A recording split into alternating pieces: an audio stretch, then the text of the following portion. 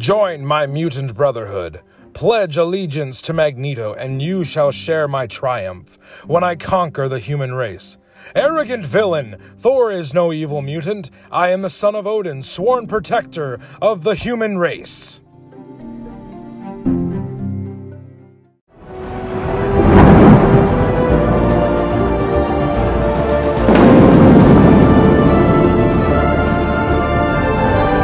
Whosoever holds this hammer, if he be worthy, shall possess the power of Thor.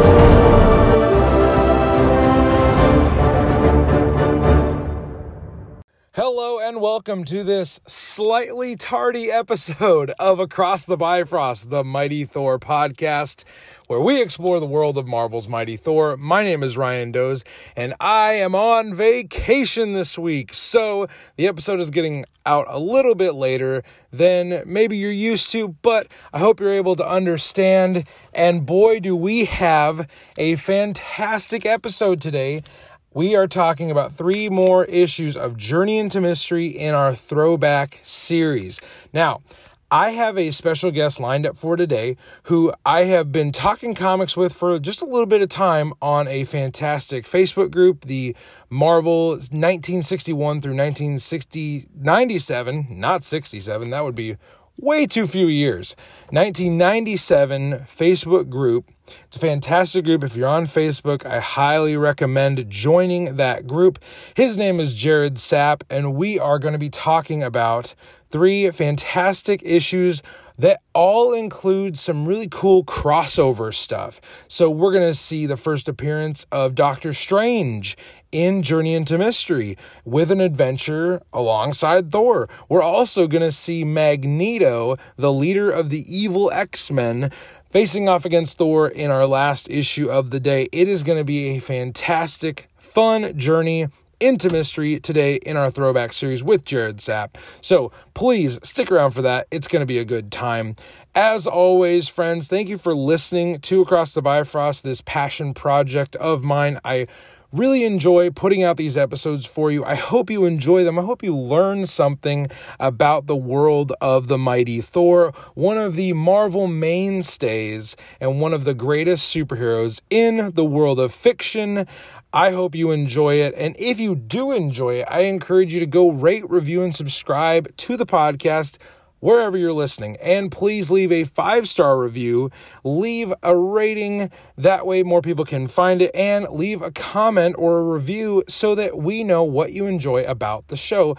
That would greatly help us out. Let us know if we're doing a good job, and if we're not doing a good job, we want to be doing a good job. So let us know. That would be very helpful. Without further ado, let's jump into 3 more issues of Journey into Mystery with our special guest, Jared Sapp. Cross the rainbow bridge of Asgard, where the booming heavens roar.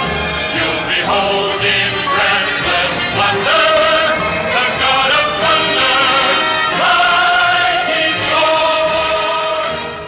Thor.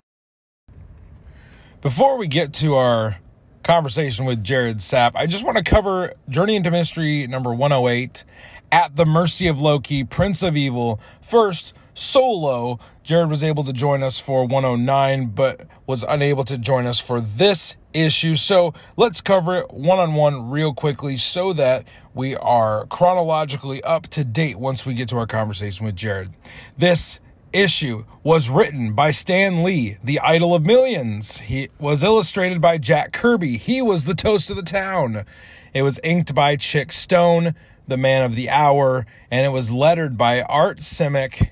He is the people's choice.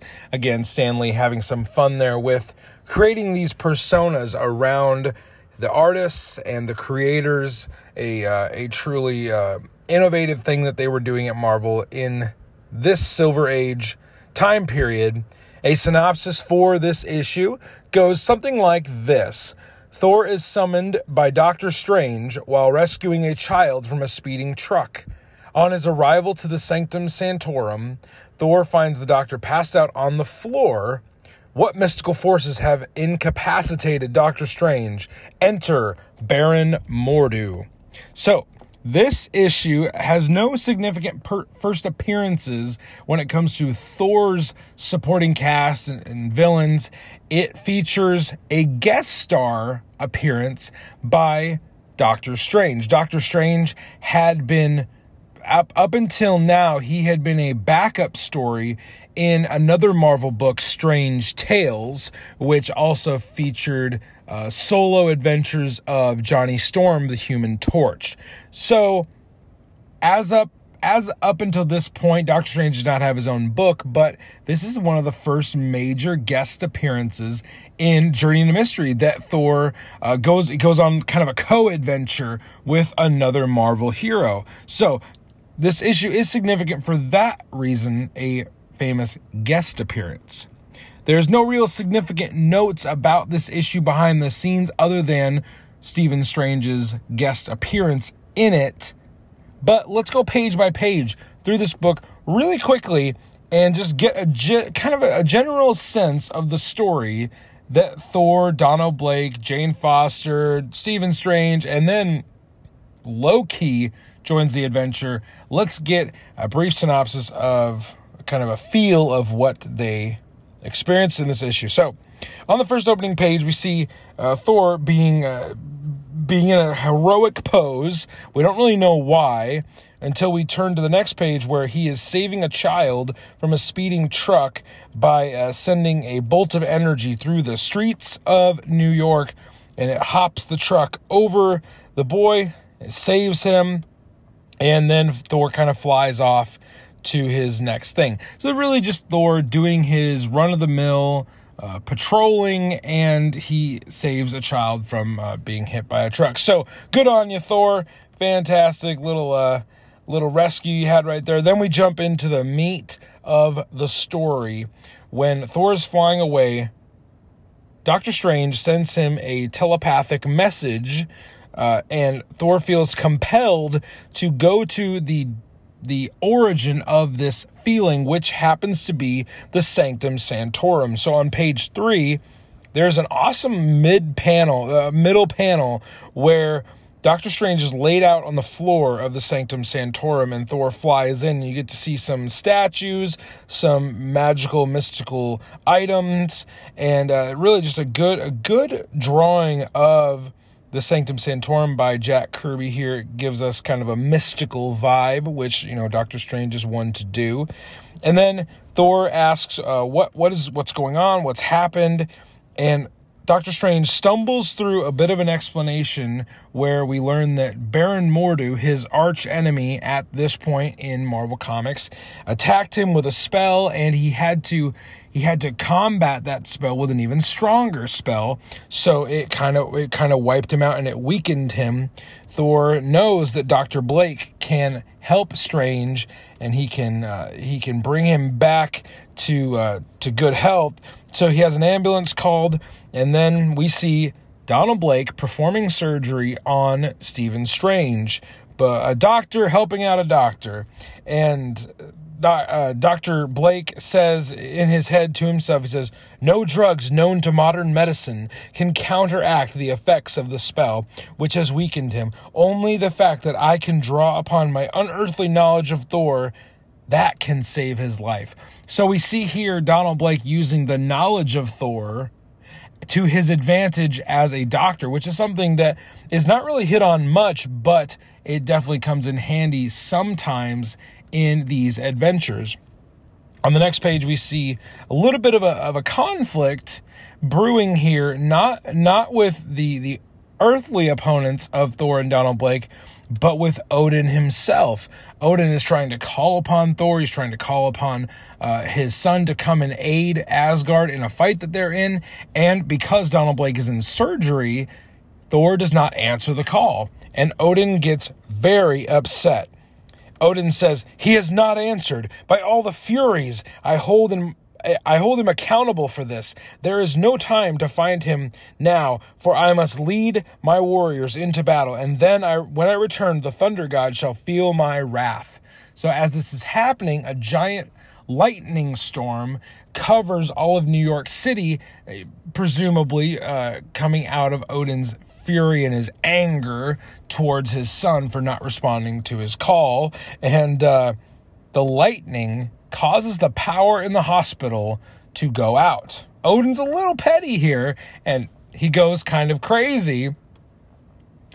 Donald Blake quickly kind of adjusts to it, and he knows that he has to finish the surgery no matter what. On page 6, we see kind of a few different plot points happening on the same page. Odin and his warriors, they finish the battle, they win the battle, and it's a fantastic cosmic drawing of planets and starbursts and the armies of Asgard flooding over the Rainbow Bridge. It's really just a breathtaking panel.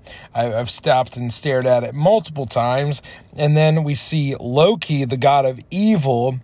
He's up to a crafty scheme again, and he slips past Heimdall. And he thinks this: Heimdall, the guardian of the Rainbow Bridge, whose eyes are keenest in the universe, would never dream of suspecting, what is Loki turned into? A bee. A simple honeybee. Loki turns into a bee and he flies past Heimdall because Heimdall would not suspect that, and Loki returns to Earth to cause more mischief. We then, on the same page, we go to Donald Blake and Doctor Strange having a conversation post-surgery where Doctor Strange says that if he can help out Don Blake in any way, he will do so. And Dr. Blake thanks him for that. We go back to the office of Don Blake just a little later in the day, and there's an old man in a green suit and a brown hat. I wonder who it could be. There's an old man in a green suit who has come to get some type of medical aid from Dr. Blake, and through a little bit of a hijinks with trading off canes, he throws Don Blake's cane out the window and then reveals his identity on page 8 as Loki, the god of evil. Loki whacks Don Blake in the face, and then he gets away with Jane, and he hops out the window, and he escapes with her in his clutches.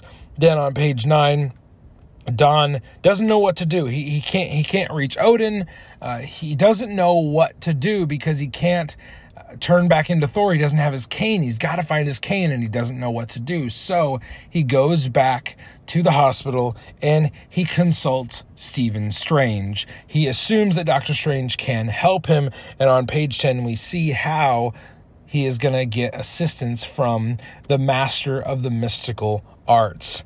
Dr. Strange uses a spell to project his astral form outside of his body and track down the stick. He finds the cane of Dr. Blake on the docks. Someone is actually using it as a fishing pole. So they track it down. Don gets the cane back, and he transforms back into Thor. Then on page 11, we jump back to Asgard. Odin is a little, how do you say this? He is a little contemplative. He wonders if maybe he was too harsh on his favorite son, and he goes to make amends with Thor to apologize, which is a rare move for Odin, because usually Odin, the king of Asgard, doesn't apologize for squat. He is the All-Father. He doesn't need to apologize, but this is a rare occasion where he does apologize. And as he tries to reach Thor, Thor responds with, "No, not so, sir. The time for talk has passed. You did not see fit to answer me when I needed you, and now the need exists no more." He doesn't need Odin's help anymore, and he won't give Odin the opportunity to apologize.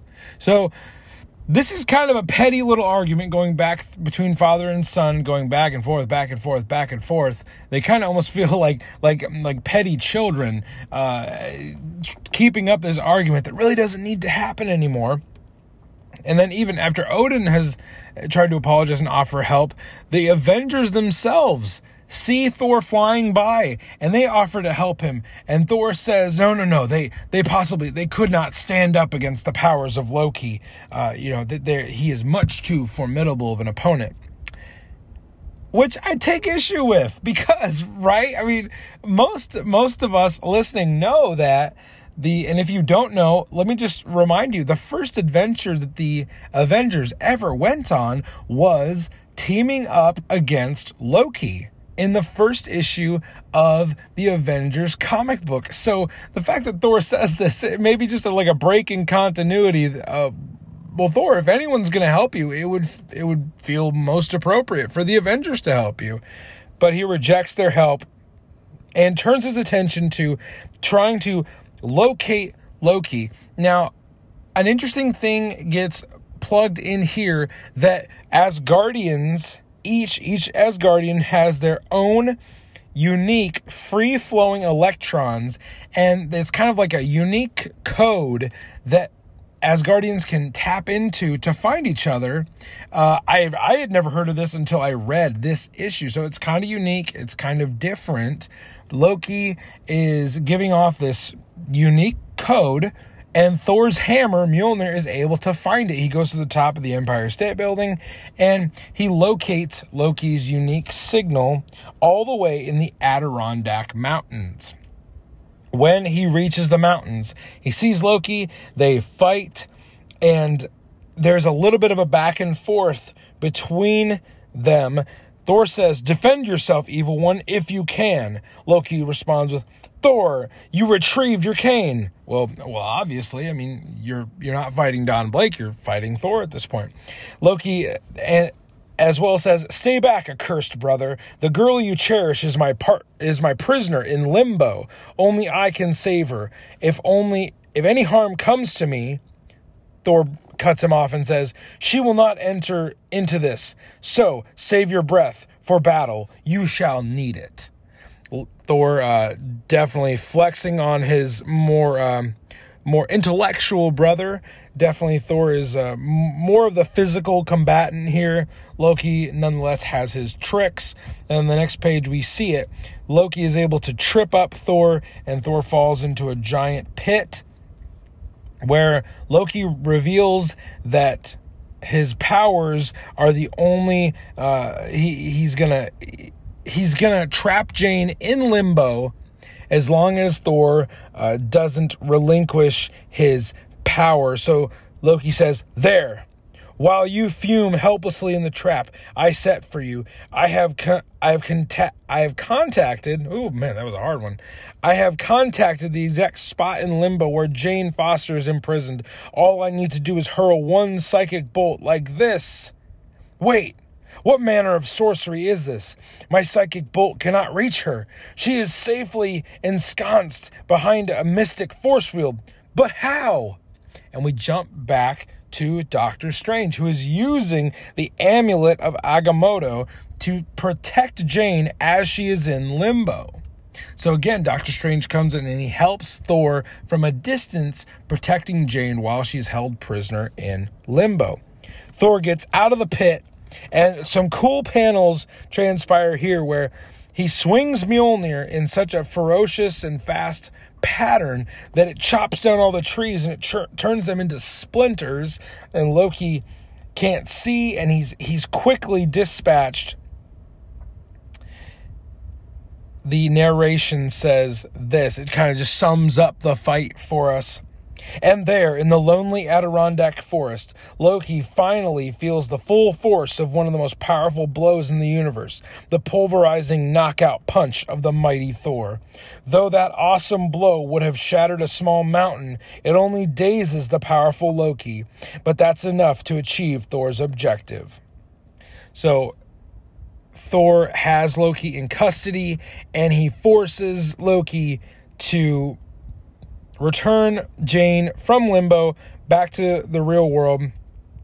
And we even see Loki try to get one last little jab in as he's caught by Thor, but he kind of wiggles his way out and he tries to get one last spell in. And out of nowhere, in this plume of clouds, a hand comes out and reaches for Loki, and he is taken back up to Asgard by one of the warriors that Odin has sent to retrieve his son. Then on the last few panels, we see a bit of a thought from Odin. "Still he loves the mortal girl, the female he can never be permitted to marry. What am I to do with my strong-willed son?" So that love story continues. That tension between Odin, Thor, over the love of Jane Foster continues.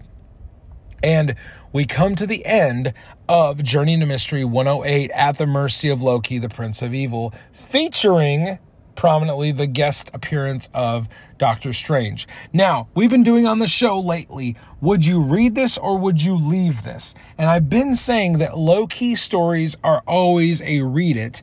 And I would say to read this, but with the additional information that you get to see some cool guest appearances by Doctor Strange. I really enjoyed this story. I thought some of the art, when they depict Asgard, it's always great. Jack Kirby always seems to give special attention to the scenes with Asgard in the background, and even the portions of the story where Loki is talking about Jane Foster in limbo. Those are just particularly mesmerizing drawings with the spells and the cosmic starburst. It's fantastic. So if you have the time, you have Marvel Unlimited, or if you're lucky enough to own a copy of this, definitely read this. It was well worth the time. So now we're going to jump into our conversation with Jared Sapp, where we're going to talk a lot about Magneto, and we're going to talk about the first part of our latest Hyde and Cobra story. So I hope you enjoy this conversation. Welcome in, everybody, to our throwback issue for the week, our throwback issues for the week. We're going to do a few issues with a new acquaintance of mine that I got to know through a fantastic Facebook group, the Marvel 1961 through 1997 comic book group. His name is Jared Sapp. Jared, introduce yourself real quick to the listeners and tell us where in the 9 realms do you hail from? The realm I live in is Texas, which is probably a realm completely in and of itself. Yeah. I'm a fan. Super excited about the villain in the first issue we're going to do. Yes. We are going to get some crossover X-Men action. It's going to be good. Sort of. Yeah, kind of, sort of. Yeah. So Jared is here to break down a few issues on this episode of the throwback series, and he will also be joining us next week to break down a few issues as well. But without further ado, we are going to jump into Journey into Mystery, issue 109, entitled When Magneto Strikes. So, Jared, I know that right off the bat, you're very excited about that title. Why is Magneto the guy that you were most excited to talk about this week? This issue is awesome because it's the first time Magneto ever appears outside. It's also, I think a lot of people my age know Magneto very well. We think of him as this philosophical villain, maybe noble intentions, bad methods. And I think in this issue we see that's maybe not even close to what Stan Lee and Kirby, how they wrote him. And he's also been a busy guy. I think at this point, 7 issues of X-Men had been printed, and he's been in 5 of them. Yeah, along with his Brotherhood of Evil Mutants. We're not even trying to pretend. And right, they're not the Brotherhood. They're specifically the Evil Brotherhood. There's no nuance. You got to be evil to join. Exactly.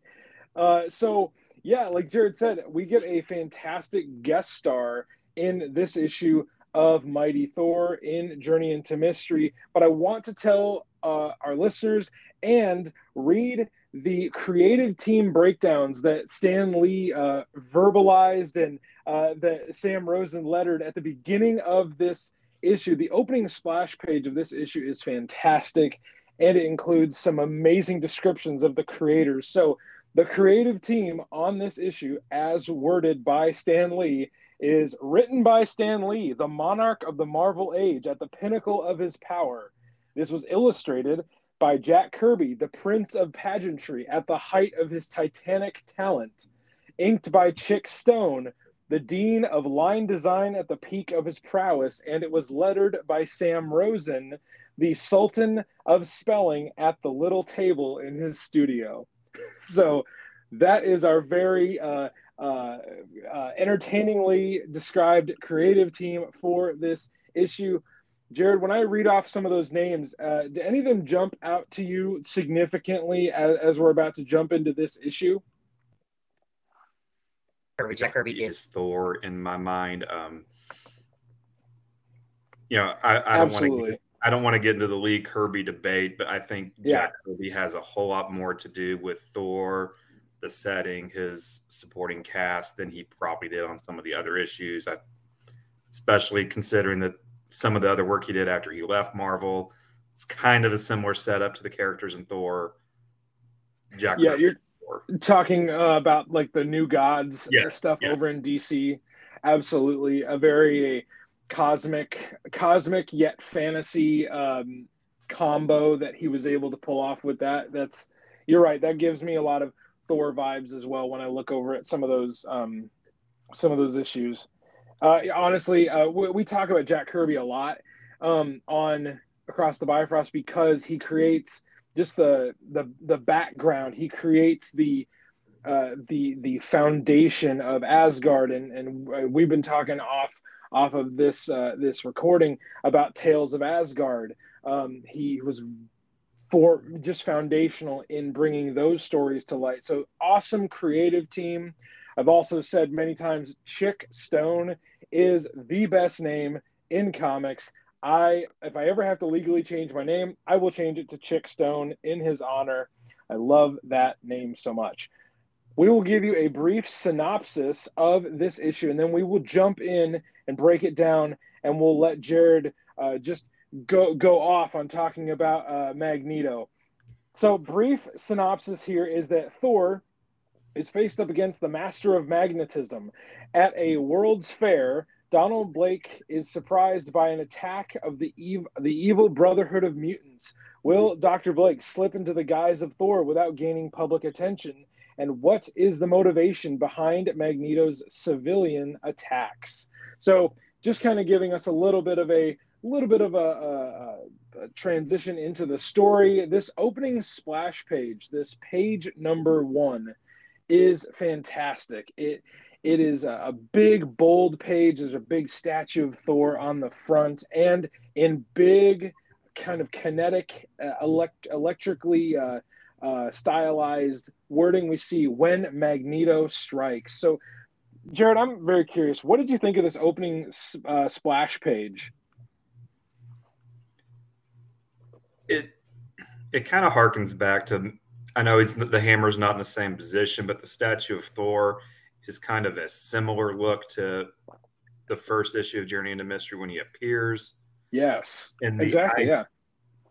And I also like the little note that Magneto gets to appear because of permission from the publishers of that was fantastic. Namely ourselves. The little text box says a special appearance with the publishers of X-Men magazine, namely ourselves, in parentheses. So Stan Lee interjecting a little bit of crossover humor there.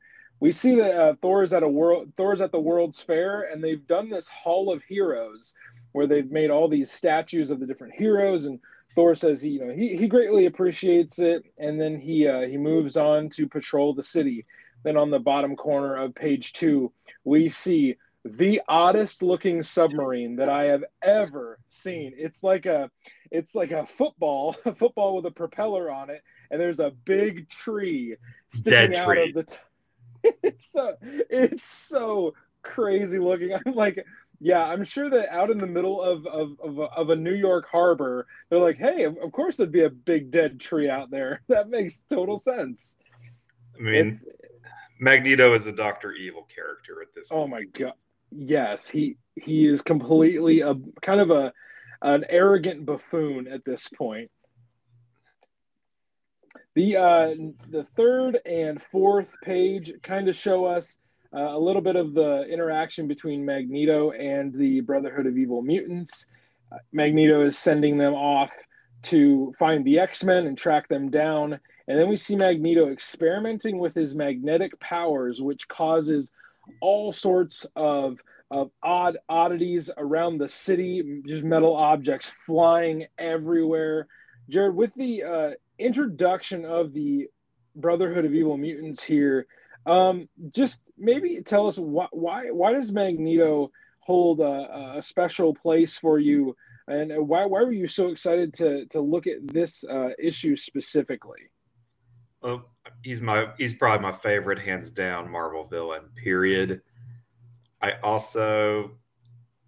think a lot of the things that part of the cheesiness is part of why I kind of want to draw more people to this, because I think a lot of the characterization that Chris Claremont did with him in the 80s, it's become such a part of him that I think people kind of attribute it to Lee and Kirby. Okay, yeah. And when we see him like this, it's like, no. He was very. I almost see him as he's like he's the cackling villain, sitting up in his lair, almost like like a Cobra Commander from like GI Joe. A very very campy. It's really, like you said, it's not until later that we see the Magneto that has this depth and this anguish in him.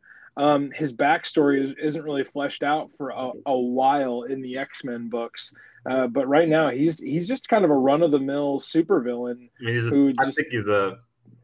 I think a lot of what they did with X-Men was kind of derivative of how successful they were with Fantastic Four. And I'm going to be honest, I don't really I love X-Men. Not much. One thing that I kind of noticed as the Brotherhood is being introduced, though, and I kind of wonder if it's almost the purpose of this story, when he's sending the Brotherhood off, it's like at the bottom of page 3, they make sure to point out, these guys are evil. Quicksilver and Scarlet Witch maybe are a little less evil than everybody else. Yes. Yeah. It's like maybe it's the setup for this, because maybe at this point they know they're going to be joining the Avengers within a year. I don't know, but it almost seems like they almost go out of their way to show that, Quicksilver and Scarlet Witch are a whole lot less evil than the rest of the people on this submarine. Yeah, I mean, and you're right, like, because within just a matter of a few issues in the Avengers stories, Quicksilver and Scarlet Witch are no longer a part of the Evil Brotherhood. They go full hero mode very quickly in the beginning of the Avengers book. So that, honestly, that would not surprise me with how far out they had to be writing and producing these stories. There's a clear delineation between Toad, masterminded Magneto, and then Quicksilver and Scarlet Witch. That real good pickup, because if you were to look at this out of context, you might think, oh, Scarlet Witch and Quicksilver, like from the movies. Well, it's not really how they began. They began as kind of tortured henchmen of Magneto, but not full villains by any means.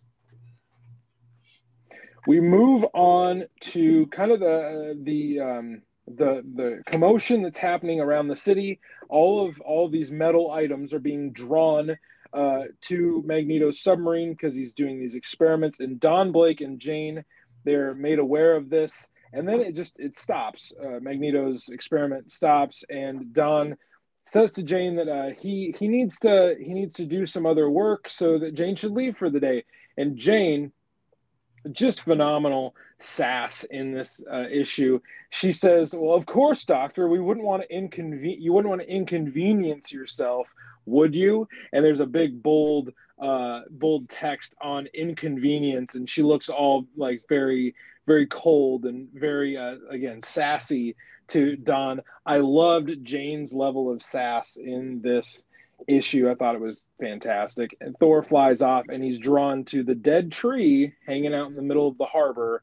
So, Jared, we're about to see this conflict between Thor and Magneto get physical, and they're about to demonstrate their powers. But this lead in, had you read this issue beforehand? Did you know what was about to happen in the story?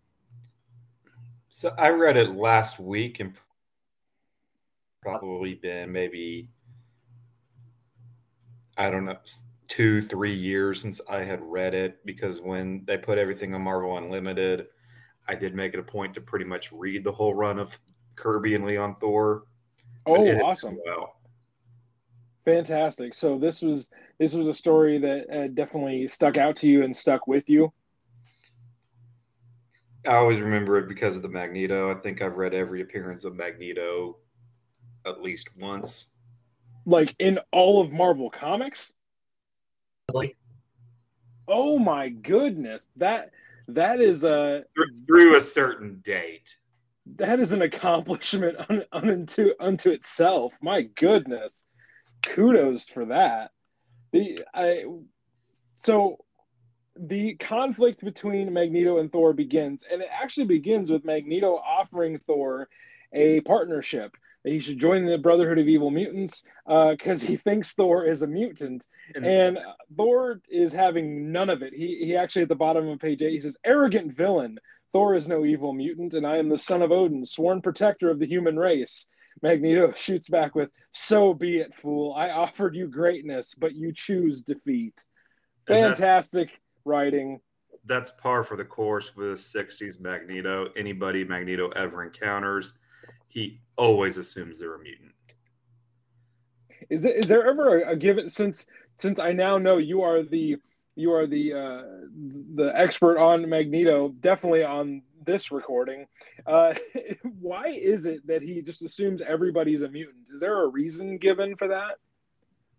I think Lee and Kirby always wrote him as kind of arrogant like that. Like there's an issue of the X-Men where they encountered the Stranger, who went on to be a major cosmic character for the X-Men or for Marvel in general. But he first appears in an episode of the X-Men. He's got these fantastic cosmic powers, and the first thing Magneto does is you need to join my Brotherhood. It's just anybody he ever meets.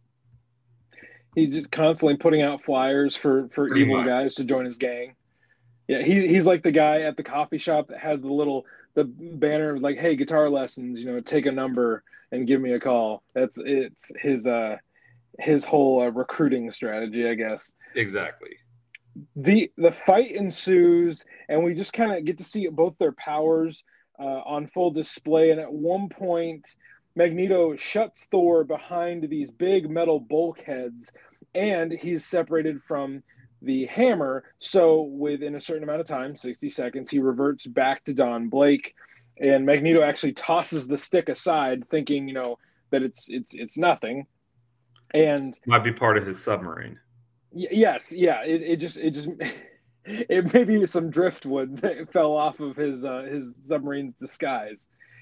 There is a fantastic panel on page 12 that we talk a lot about on this show, how Kirby would draw very energetically and very dynamically. And I think there's a panel on page 12 that perfectly typifies this. It's the top right panel where Don is diving out of the way of these rivets that are shooting out from the wall. It almost looks like a 3D technique where Kirby has all these rivets shooting at you as the reader. That panel just jumped out to me so much. Did that panel catch your eye at all, Jared? Not until now. Okay, well, hey, I'm learning about Magneto. Just kind of trading favorite things. That's a great reason to have a co-host on these shows. Kind of skipped on. That amazes me about this issue is that Magneto can even control the enchanted metal from Asgard. Yes. That created Thor's hammer. I mean, you're talking about a villain. It took him 20 years of fighting Wolverine to figure out that he could control Wolverine's bones, and he figured out he can control Thor's hammer in 2 panels.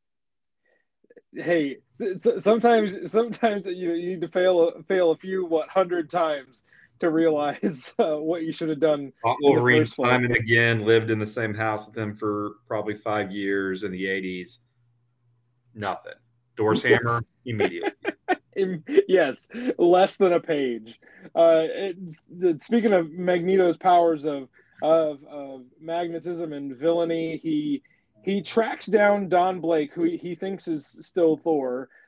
He has a blip on a radar going through the submarine, and while he's trying to track down Thor, the other Brotherhood of Evil Mutant members, they say that we found the X-Men and they are hot on our tail. And they're gonna find us, and Mastermind is kind of freaking out. And I love one of the things that Magneto says back to me: "Stop sniveling and give me your exact location." He's very demeaning and degrading to his fellow Brotherhood mutants, and you get this feeling that we're coming to a climax because the X-Men are now involved. We actually see Cyclops's laser beam out of nowhere. We don't see Cyclops, but we see his laser beam, and then we go back to Magneto and Thor, the culmination of their fight. Don grabs the stick that Magneto has thrown carelessly away, and they continue their one-on-one battle. Magneto eventually tries to blow up Thor with a nuclear proton bomb, but out of nowhere, the bomb is frozen. And even reading it, I was like, wait, hold on, what's happening? And then you see Beast's, his knuckled hands coming out of nowhere, and Angel's silhouette is in the background, and the X-Men are here. They chase off Magneto. The inclusion of the X-Men here, Jared, with how it's done, they're off panel, but they're really the ones that save the day in this issue, wouldn't you say? Would say so. I find it very odd that they don't even make a cameo.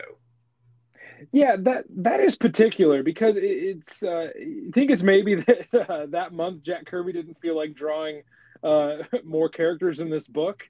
I mean, the guy was a machine. He was doing several books at a time and multiple covers. Draws it. Could very well be it. It just seems that at this time, Marvel has no bones having one person show up in somebody else's book. Yeah, it is odd that we get inferred that they're there, but we don't actually see them at all. It is a little odd because you're right. They had people showing up in each other's books, like nothing. It was just already happening. They were already building that crossover, anyone could show up kind of feeling, and it's a little odd that the X-Men don't make a full appearance in this book. And it's also odd that Thor seems to have no idea who they were, because earlier in the issue when he's at that World's Fair and they're telling him about all the statues they have, they say, well, we've got statues of the X-Men in the next room. And he seems to know, he doesn't imply that he doesn't know what he's talking about. Yeah. But then he seems to have no clue about, where could this ice be coming from? Yeah, who's the guy with the giant knuckles, and who's the dude with the giant wings? I wonder who these gentlemen could be. And there's also no reference to Jean Grey in this Marvel Girl in this issue. It's only the guys of the group that are inferred. We see Magneto get away. The X-Men chase them in the sub. Thor actually says, but what is this strange craft pursuing them? It seems to be marked only with an X. So again, we're not gonna outright say these are the X-Men that are showing up. We're just gonna keep on being coy about it. Thor detonates the bomb and blows up the submarine. He flies away. We get a little bit of a catch up with Magneto as he and his little mini sub go away, and then we come back to Jane's apartment. Dawn shows up and is trying to, make up for their kind of cold moment. I love one of Jane's final speech bubbles. She says, "Well, Dr. Blake, how heroic of you to venture outdoors on such a windy day." Again, I love Sassy Jane. Sassy Jane is my favorite. She's awesome.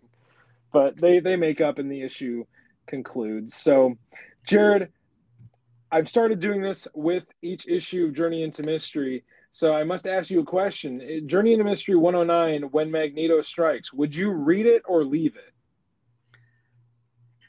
I would personally leave it, but I will say that if you're just wanting the essentials, it's not really essential Thor, and it's definitely not really essential X-Men or Magneto, but I would read it. It's a good story. Yeah, I would say that as well. Is it quintessential to the legacy of either character? No, but it is a really fun Silver Age crossover story, and it's kind of a stalemate at the end, which many of the big hero versus hero, or hero versus villain from another hero's book, they would end in stalemates. This one does as well, but man, it was a really fun story. So we move on to our last issue of this episode, Journey into Mystery 110, entitled Every Hand Against Him. A very foreboding title. The creative team on this issue of Journey into Mystery was spectacularly written by Stan Lee. It was magnificently drawn by Jack Kirby. It was powerfully inked by Chick Stone, and it was eventually lettered by Art Simic. I don't know if you've noticed this, Jared, going through the history of Thor. He tends to rag on letterers a lot. He does. It's not just Thor. Why do you think that is? Because it just seems like an odd person to pick on, because they're the ones that would have to write this. It does seem odd, but you do see this pattern. I mean, I'm not convinced Stan Lee wrote every story that it'd be possible. Yeah. I think any page that says written by Stan Lee, I think he did the first page. The intros are always in his voice. Yeah, the very lots of pomp and circumstance, and it's got a very a salesman pitch tone to it. So we are jumping into an issue that we'll just give you a brief synopsis for listener. Goes, the things we do for love. When Jane Foster is kidnapped by Loki's minions, Cobra and Mr. Hyde, Thor will do anything to save her, even if it means disobeying his father, Odin. This issue does not have any significant first appearances. There is, however, in the back of this issue, along with the Tales of Asgard story, there is one of the first Thor pinup pages. So when a young reader or a reader in the Silver Age would get this book, there was a full page illustration of Thor that presumably you could tear out of the book and put up on your wall, like almost like a mini poster.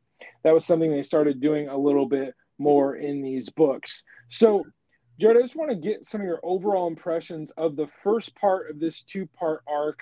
We'll cover the second part next episode with you, but this first part, we get Mr. Hyde coming back, Cobra, Loki, using both of them to try and defeat Thor. He doubles their powers. So much is going on. What were some of your impressions of this book? Maybe some of your favorite panels and moments in this book? I think the splash page on the first page of the story is just outstanding. I love the picture of Thor superimposed with the city behind him. And I also like, as they're introduced, Loki's looking for people to do his bidding, and he's decided to bail Mr. Hyde and Cobra out. I always love when comics date themselves with things that make it sound, yeah, this is clearly written a long time ago. Like, yes. They cannot believe, on page 2, they cannot believe that someone has put up bail for Mr. Hyde and Cobra because their bail is each $500,000. Astounding. Yeah. Oh my goodness. And he walks in there just cool, calm. He's like, release them. I have all the cash right here. It's like, and he just hands him a piece of paper. Like, it's like a $1 million bill. in Marvel Net, to this day, as far as I know, to the last time that I was a really regular reader, when it comes to justice and supervillains, there are so many questions about jurisprudence and jurisdiction. Like, who would have custody over a supervillain? Is it the city of New York, the state of New York, the U.S. government? You never know. Someone should do it. Someone should do a deep dive of the legal atrocities of the Silver Age. And then they try to do it in Daredevil occasionally, and it just makes it worse. Yeah, right. Like, of anyone Matt Murdock would know, and even then, it's a little shady at best. But Loki apparently has $1 million to get both of them out of jail. He is a rich Asgardian supervillain for sure. Speaking of Loki, one of my favorite panels of this entire issue was on page 4 when Hyde and Cobra are kind of jabbing at Loki, and then he reveals his identity. He says, "Very well. I have no reason to conceal my identity from you. Strong as you both are, your strength is nothing to mine. Evil as you both are, your evilness is nothing to mine. For I am Loki. I am the half brother of Thor himself."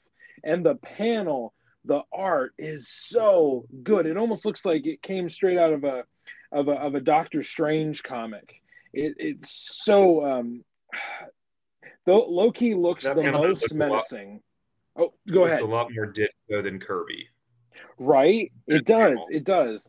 Loki looks like he just stepped out of the dark dimension, and there's these tendrils in the back. There's these monster silhouettes. It's a terrifying little panel. But that's just one of my things that really jumped out to me through this entire issue is the cosmic grandeur and the very powerful panels. There's a few panels of Odin's face, like on page 8. Odin, his features are imposed on this pink background, and it's just very menacing. There's some cosmic Kirby panels on that page as well. As the story is moving along, we find out that Loki has used Hyde and Cobra to track down Thor, and he is enacting a master scheme. And Thor even goes to Asgard. He fights through all the warriors who are trying to keep him from getting to Odin to find answers. And we see Loki just playing both sides, being just a conniving weasel. And Loki has gotten Thor banned from Asgard by ratting him out for wanting to date Jane Foster once again, correct? For the millionth time, I feel like at this point. Odin has a real... tries to go back. And Heimdall has him blocked. Yes. He has him barred from coming into Asgard, and their fight is actually really cool. Lots of standard Kirby pencil strokes, the powerful explosions. Their fight is really awesome. And I always love how Heimdall's shield has a big H on it. It's very Captain America of him. Good branding. I really like page 10. Yes. Because it has just 2 very large panels. That's just not a layout you often see in the 60s comics, and it just allows so much more detail than you usually see. I agree. And in the way that Jack Kirby would do a lot of the Tales of Asgard, every Asgardian warrior looks different. They're all very distinct. They're not wearing uniforms. They're wearing their own chainmail and their own helmets, and they're all just coming at Thor with everything they've got. Thor even says, back, and answer to the fury of my hammer. It's a fantastic 2-panel page there. The culmination of this story is we come to back to Earth, and Hyde and Cobra re-enter the story. They have lured Thor to kind of a haunted trap house where everything in this house is just designed to bring down Thor. As we got to the culmination of this issue, Jared, what was jumping out at you with Hyde and Cobra getting somewhat the upper hand and laying out Jane for the time being? I think it does a very good job of taking it, maybe the most powerful hero Marvel has at the time, and just exposing his ultimate weakness. Which, in your mind, what is his ultimate weakness? Jane. Yep, could not agree more. And there is one bit of information that I feel is very key here. Jane is just moments away from death, and Thor is able to swing his hammer in a specific way to move around time so that time will not move as fast forward, and Jane's life will be spared, as long as this current, this kind of cyclone looking illustration is going around the house. And that's where we are left on a cliffhanger for this issue and for this episode. Jared, any other kind of notes from issue 110 of Journey into Mystery? The little vortex he makes this hammer to trap the house outside of time. I've read a lot of Thor. I cannot really think of another example of that happening. Can you? No, honestly, we've talked about this before, how like in a lot of different comic books and with a lot of different characters, it was, okay, well, what powers do we need to give them this week? And I think this is one of those where the hammer is given to Thor to do this act that we hadn't seen before, and I like yourself, I really haven't seen it since in my reading of Thor. But I think usually when the hammer does something that I haven't seen before and don't see after, I kind of like, okay, that was like a get out of jail free card there. But the way they use the hammer here at the end of 110, I think it adds to the drama so much. It does. It enhances it. It doesn't take away from the drama of the story. It actually enhances it. And there's a section of dialogue next episode that we're gonna do in 111 that I'm just gonna read it in full.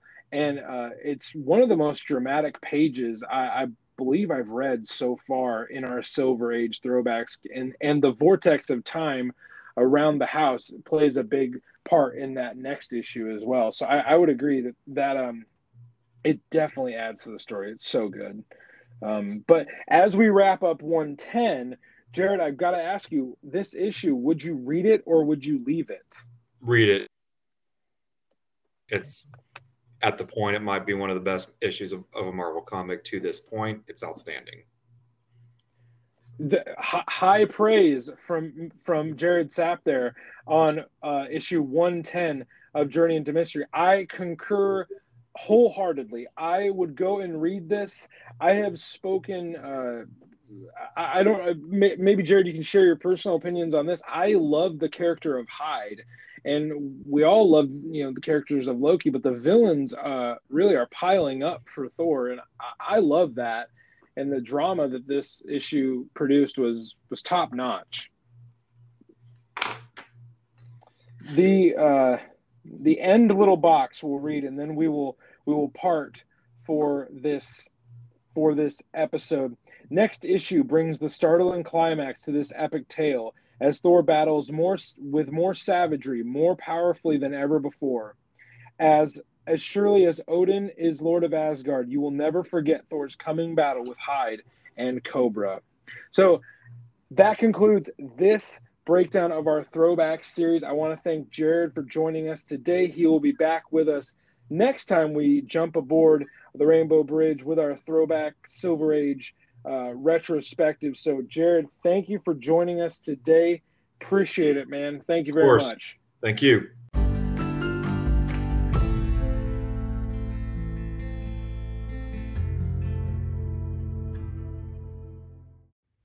That does it for the show today, everybody. I hope you enjoyed this crossover heavy episode of our throwback series with Jared Sapp.